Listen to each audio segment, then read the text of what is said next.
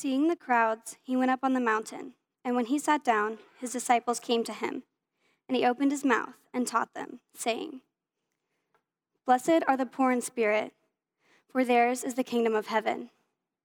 Blessed are those who mourn, for they shall be comforted. Blessed are the meek, for they shall inherit the earth. Blessed are those who hunger and thirst for righteousness, for they shall be satisfied. Blessed are the merciful, for they shall receive mercy. Blessed are the pure in heart, for they shall see God. Blessed are the peacemakers, for they shall be called sons of God. Blessed are those who are persecuted for righteousness' sake, for theirs is the kingdom of heaven. And blessed are you when others revile you and persecute you and utter all kinds of evil against you falsely on my account. Rejoice and be glad, for your reward is great in heaven. For so they persecuted the prophets who were before you. You are the salt of the earth, but if salt has lost its taste, how can its saltiness be restored? It is no longer good for anything except to be thrown out and trampled under people's feet. You are the light of the world. A city set on a hill cannot be hidden. Nor do people light a lamp and place it under a basket, but on a hill, but on a stand, and it gives light to all in the house.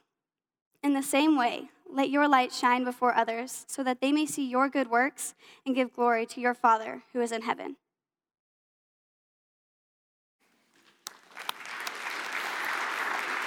Great job, that was awesome.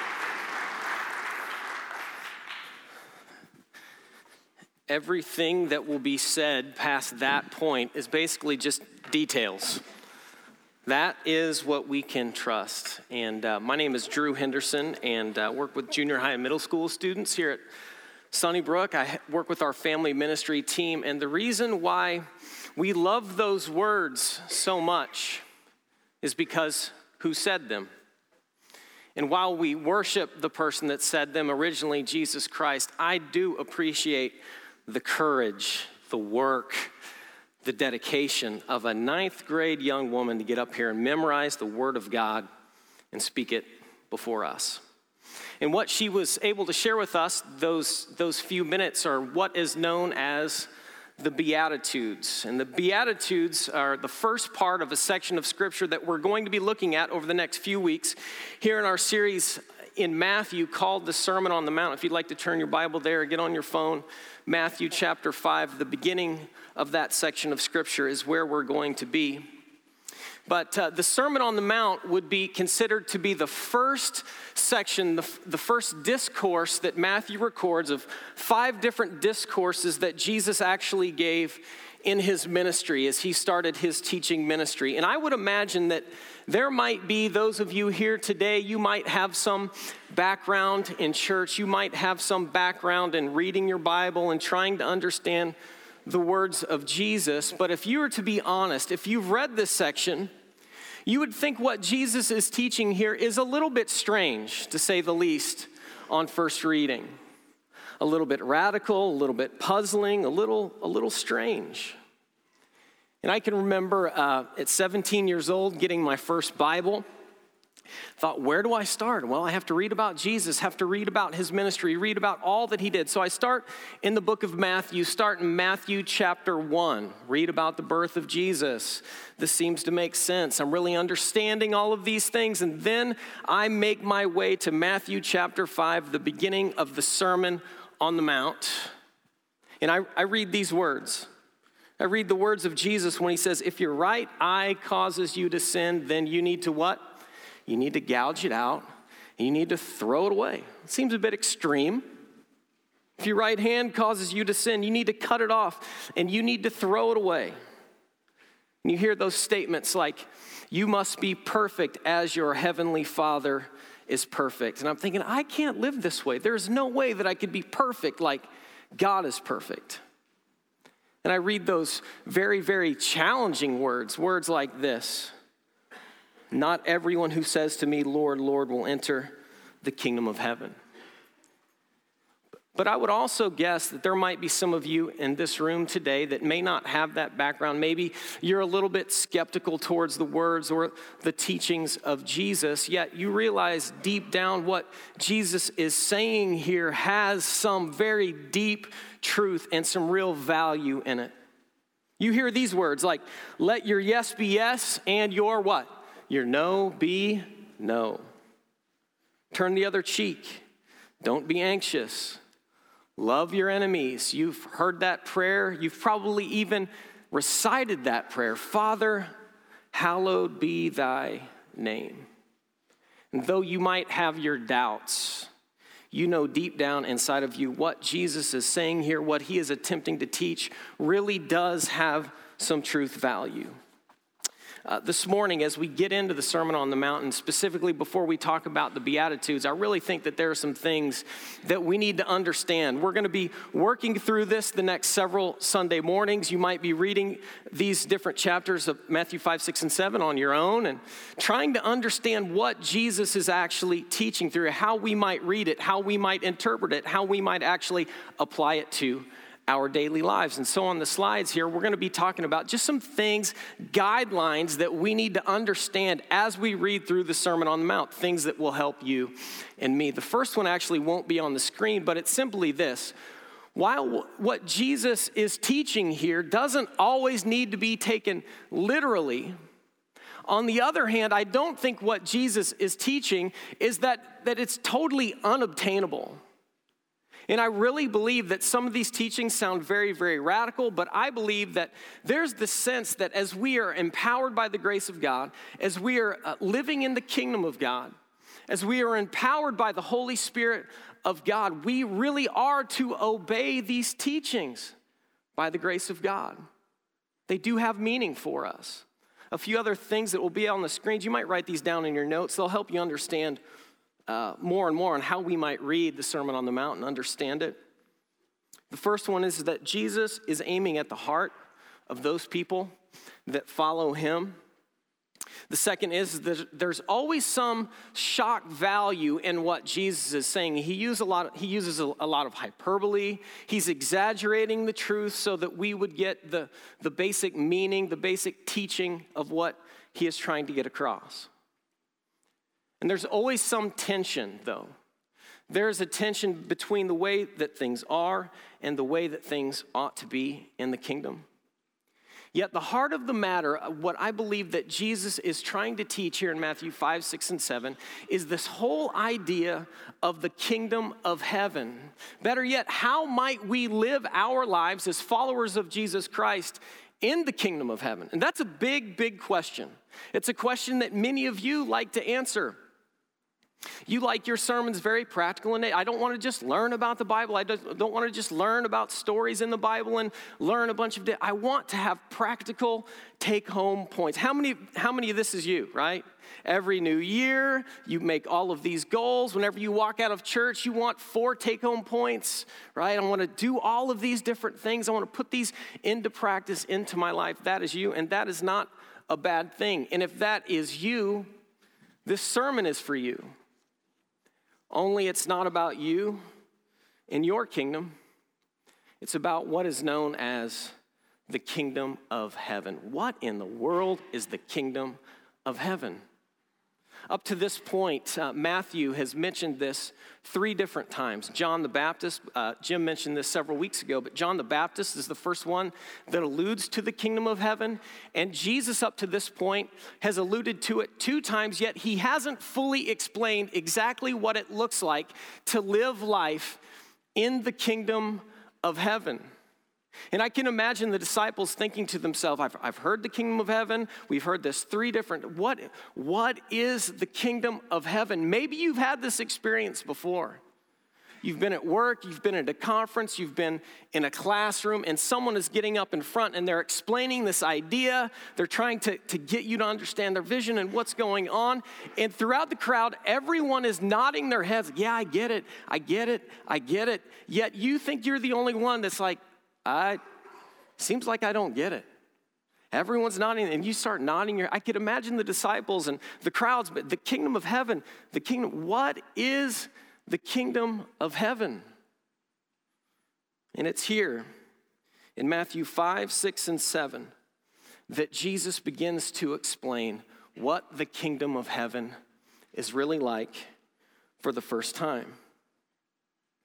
And I think if I had to summarize this sermon, probably even several of the messages that would follow it, it would be in this one statement. It'll be on the screen. It's there in your bulletins. You might write this down. It's simply this: living in the kingdom of heaven means not living like the world lives.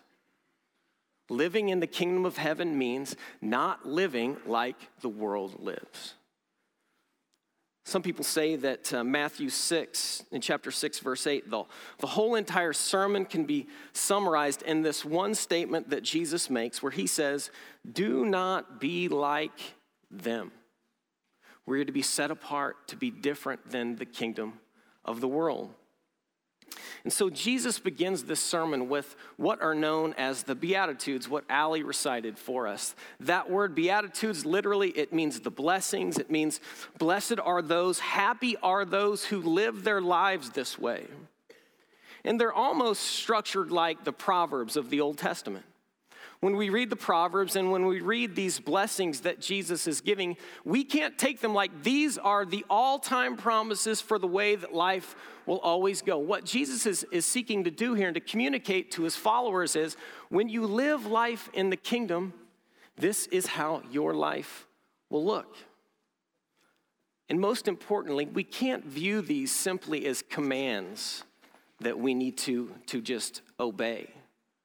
We have to depend on the Holy Spirit. We have to depend on the fact that as members of the kingdom of heaven, simply Jesus is saying, when you live in this kingdom, your lives will look this way.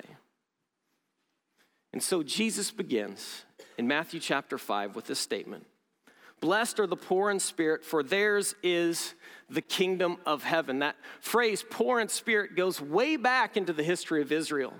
You see, for many, many years, they've been taken over by foreign nations, oppressed by them. And it wasn't just their poverty that existed. It was this idea that it was through all of this oppression that they reached out to God and that they trusted God for all of their provision and that God would be with them in all of their suffering. They trusted God, not themselves.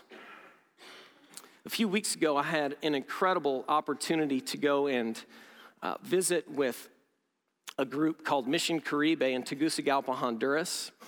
And it was an early morning. We left Oklahoma City. I woke up at 3 in the morning, got on this flight, went through Atlanta, barely made the connecting flight, and flew from Atlanta to Tegucigalpa. We were there by early afternoon, and it was 1 o'clock in the afternoon, and I was dead tired at that point. We get in a car, we go to the mission where we were staying this particular day, and they feed us lunch. And at this point, I'm just going to be honest, I know I'm supposed to be excited. Yes, I'm on the foreign mission field. This is going to be great. And I end up at this place, and I'm just tired.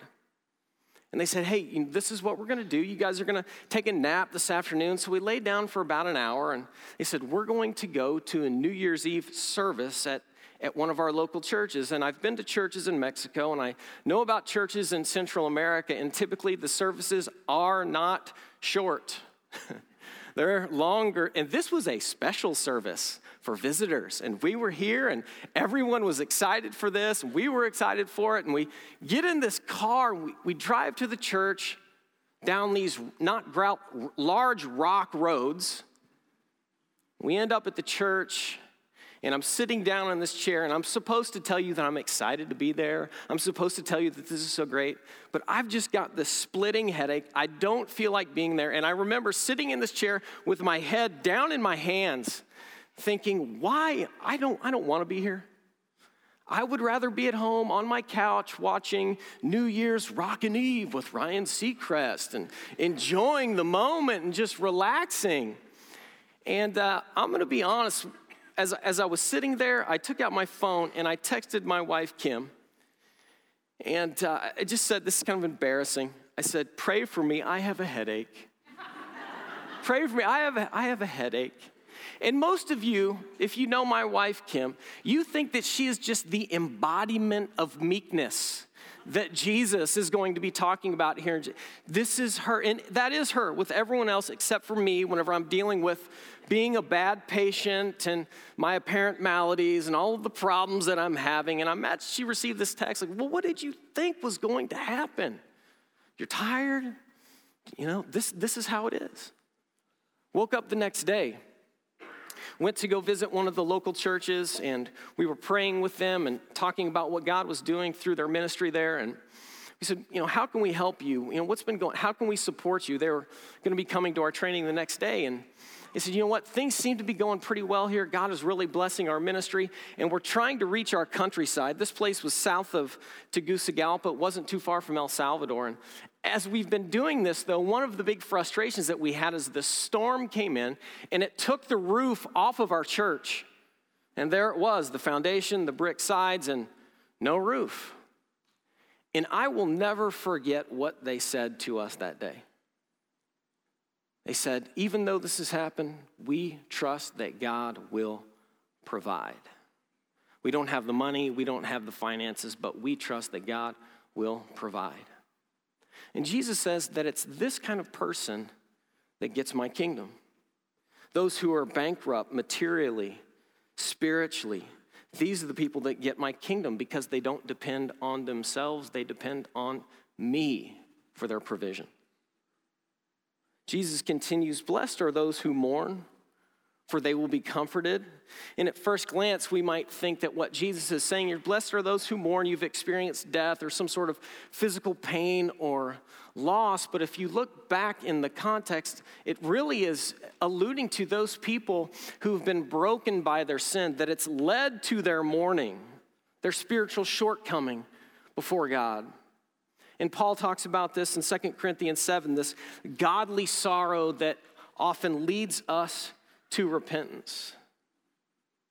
So I'm going to ask you a question. When was the last time that you really viewed your sin in such a way that it has caused you to weep before God? When was the last time? When was the last time that you could say something like Paul says in Romans 7, what a wretched man I am. Who will rescue me from this body of death? Now, how does the world deal with sin? The world would say, hey, man, let's leave sin in the past. Let's not worry about it. God understands with your sin. Hey, no one's perfect. These are the things that the world says. This is the way that we need to deal with sin. But like we said earlier, living in the kingdom means not living like the world. I think Kevin DeYoung in his book, Hole in Our Holiness, he has a quote that really summarizes this whole idea so well. Might write this down. He says, worldliness is whatever makes sin look normal and righteousness look strange. Worldliness is whatever makes sin look normal and righteousness look strange. See, in the kingdom of heaven, sin is not the norm. Blessed are the meek, for they will inherit the earth. And we have to be careful here because whenever we hear that word meekness, we often equate it with weakness or someone that's very, very kind, someone that's nice, your best friend, the most humble human being that you could possibly think of, somewhat like a Bambi in human form. This is a meek person. But behind this is something much deeper. This statement builds on the two previous statements. It's those people who are meek that realize their brokenness that they have by sin, which leads to their mourning before God. These are the meek, not the weak. With that word comes the whole idea of strength, under control. We see this in who Jesus is. When he says, take my yoke upon you, for I am gentle. That word there literally is the same word. I am meek and I'm lowly in heart. Now, this is also the man that cleared the temple in his anger. This is also the man that confronted the religious leaders of his day. Meekness is a public expression of the humility that we have before God as we stand for the truth in the world. So I'm going to ask you a question. Do you always have to have the last word, especially with the world, especially with your coworker that may not be a follower of Jesus Christ? Do you always have to have the last word? And that does not mean that we just shrink back, that we don't speak the truth, that we don't even evaluate people's lives, including our own, starting with ourselves first. It does not mean that we shrink back, but we always speak this truth with grace, in patience, in love. And most of all, as members of the kingdom, we trust God. We trust God with the lives of people. We trust God with the world. We trust God and that He has the last word and we don't have the last word. That would be meekness. Jesus continues. He says, "Blessed are those who hunger and thirst for righteousness, for they will be filled." And this isn't the kind of righteousness that Paul often speaks of, like in passages like Romans 3:21, where he talks about how we receive this righteousness from God through Jesus Christ. This is a different kind of righteousness that Jesus is teaching here. He's talking about this character and conduct that's available by the grace of God as we live in the kingdom of heaven. This kind of character that pleases God. And so as followers of Jesus Christ who say that we live in the kingdom of heaven, we must ask this question: what is it that we think will really satisfy us? What are you thirsting for? What are you hungering for in your life? You hungering for recognition? Recognition at your job? If you're a college student, you might, I just need a job. I would like to have that. That's what I'm hungering for. Are you hungering for some sort of social media recognition? It makes you feel really good when you get a lot of likes. You hungering for your kids to be viewed as successful, because if they're viewed as successful, guess who had a part in that?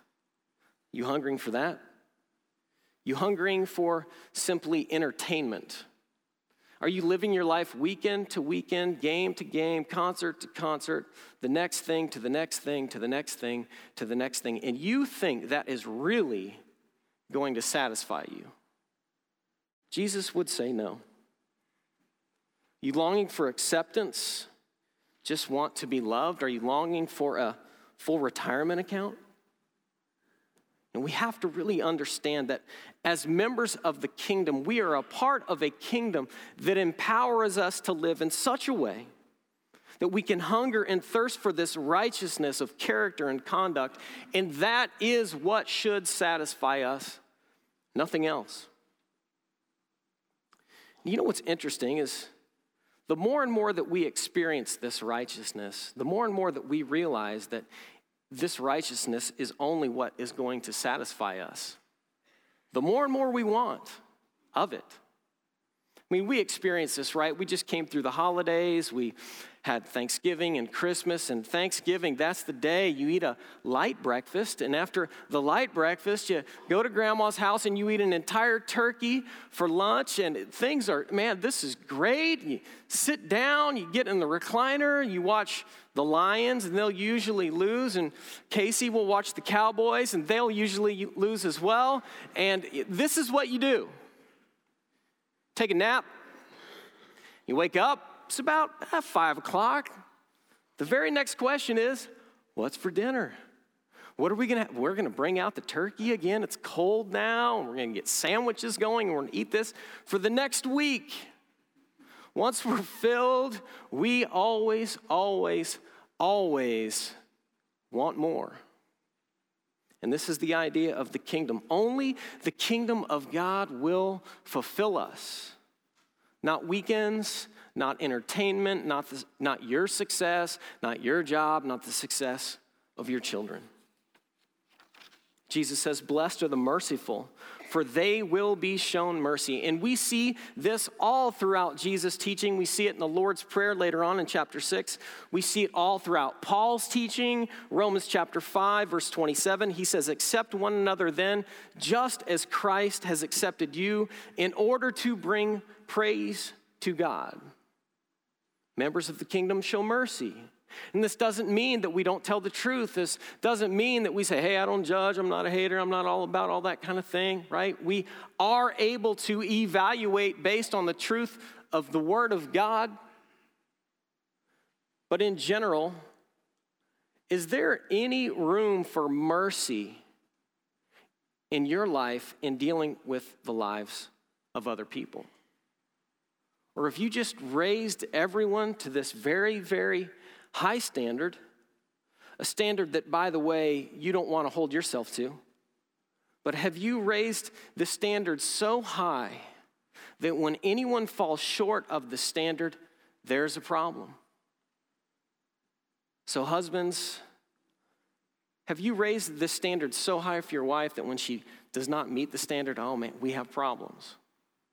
Wives, have you raised the standard so high, the standard of perfection, and when they cannot meet that standard, there is absolutely no mercy? Standard for perfection with your children. Is there any room for error, I would say, for anyone in your life?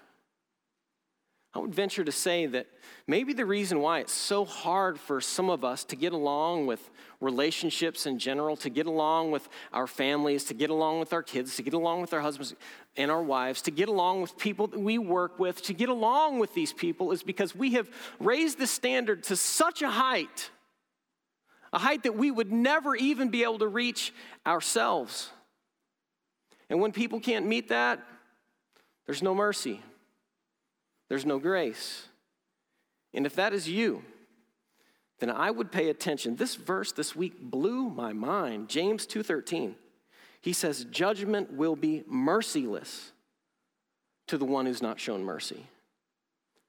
So if you're that person that is just unreasonable, that's one part of the kingdom that you just don't understand. Blessed are the pure in heart, for they will see God. If you look all throughout the Bible, you see this. You see in the Old Testament, the importance of the heart is not underestimated. Psalm 24, who may ascend the hill of the Lord? Who may stand in his holy place? He who has clean hands and a pure heart. Behind this idea of the heart, there are basically two different ideas. The first is cleanliness. Jesus criticized the religious leaders for being so interested in the outward ritualism in their religion and outward cleanliness that they had overlooked their own hearts. And also coming with the idea of that our hearts do not need to be divided. We need to have a single-hearted devotion to God, hearts that are not mixed. Several years ago, while I was attending college, I had an opportunity to be in a preaching class, and while we were taught in this class basically how to preach, you would write these sermons, everyone would get up, and you would speak your sermon before everyone else in the class, and they would take notes to evaluate how you're doing. The professor was in the class. He would take notes as to how you were doing with the sermon. And I remember one particular student that got up in front of the class and doing a pretty good job. I'm taking notes. This seems to be okay. And right in the middle of his sermon, this awkward moment, he cusses during the sermon. Okay, that was a little bit of a surprise, and so we're all kind of trying to ignore the moment, taking notes. Okay, we get to the end of the sermon, and everyone's asking questions, talking about the sermon and how we thought that it went, and finally someone just raised their hand, and they said, hey, just thought it was a little awkward that you cussed during your sermon. And granted, this is only like halfway through the class. It's not like the professor, top 10 things you don't need to do. Don't cuss in your sermon. Thought that was kind of a given. Cusses in the sermon. And this guy, he was pretty nervous. And he said, I was just kind of nervous. I didn't know what to say. And it just sort of came out. And the guy, this made it even more awkward. The guy that was teaching the class was the father of the kid that was preaching the sermon. And he says back, no lie, I'll remember this the rest of my life. He said, son, if it wasn't in your heart, then it wouldn't have come out your mouth. See, our hearts drive us. What's in our heart will come out of our mouths. Let me ask you these questions. What competing interests do you have for your heart? What do you think about? What do you dream of? What do you spend your money on? Blessed are the peacemakers, for they will be called sons of God. Now, ultimately, this is our God. He is a God that brings peace. He brings peace between men and women, between parents and children, husbands and wives. He brings peace to relationships, and ultimately, God brings peace between himself and all of mankind through Jesus Christ. And this kind of peace that Jesus is speaking of isn't simply just we need to be nice to people, we need to speak quietly, we need to get along even though we all know that there are problems. It's not that kind of peaceful attitude. Paul goes on to talk about this peace that God brings between himself and mankind in Colossians 1:20. It says that through Christ, God reconciles to himself all things, making peace by the blood of his cross. You know, we live in a non-peaceful world, and I'm not just talking about wars.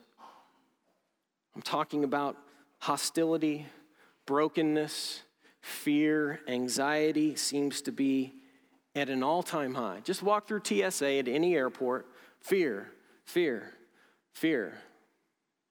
And what is it that brings peace? It's the kingdom. And Jesus says, blessed are you when others revile you and persecute you and utter all kinds of evil against you falsely on my account.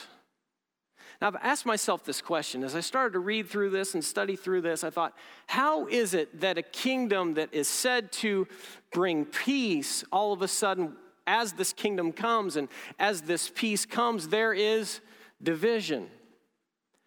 Now, here's the thing. I don't know the answer to that question.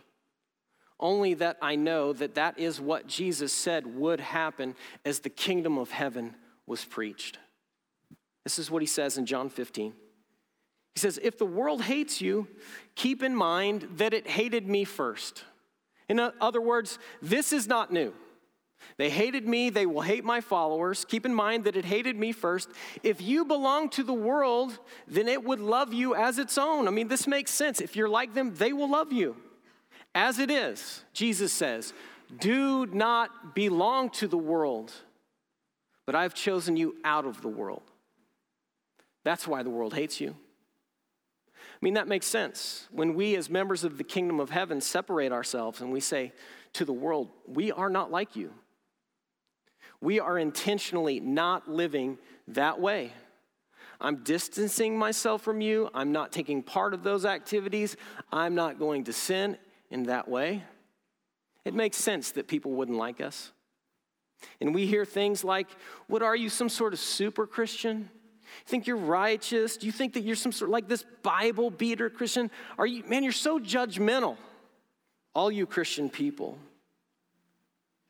You think you're so perfect. And what Jesus says here is so amazing. He says, when you experience that, you will be blessed as a member of my kingdom.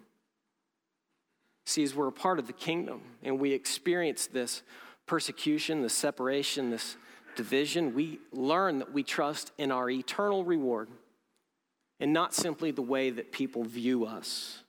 That's 2 Corinthians 4:17. It develops character and faith. 1 Peter 1:16. Test the genuineness of our faith. Acts chapter 5, verse 41. As a matter of fact, in Luke's parallel of this teaching that he summarizes and he gives to his readers, he says this: woe to you when all speak well of you. Blessed are those who are persecuted for Jesus' sake. And so as we, as the church, by the grace of God, empowered by the Holy Spirit of God, when we live this way, it leads to us what Jesus says later on in this chapter. It leads to us being salt and light. The world would say, show no mercy. You have the right to be angry. And God says, in the kingdom, you have no rights, as a matter of fact. The world would say, I have to get what is mine. And people of the kingdom say, well, it's all God's, it's not mine. And the world would say, don't worry about your sin. As a matter of fact, that's a bad word. We don't like to say those words. It makes everyone feel uncomfortable. Yet members of the kingdom say, look, our sin is real, and it's an offense to who God is. It separates us from God. The world would say, give your heart to anything. And God says, no, I need no less than 100%. You see, as the church, even as Sunnybrook Christian Church, we have to understand that we live a different way. I would say we live the kingdom way, which is a better way. We live the way of the kingdom, empowered by the Holy Spirit, seeking to follow our King, Jesus Christ. Let's pray.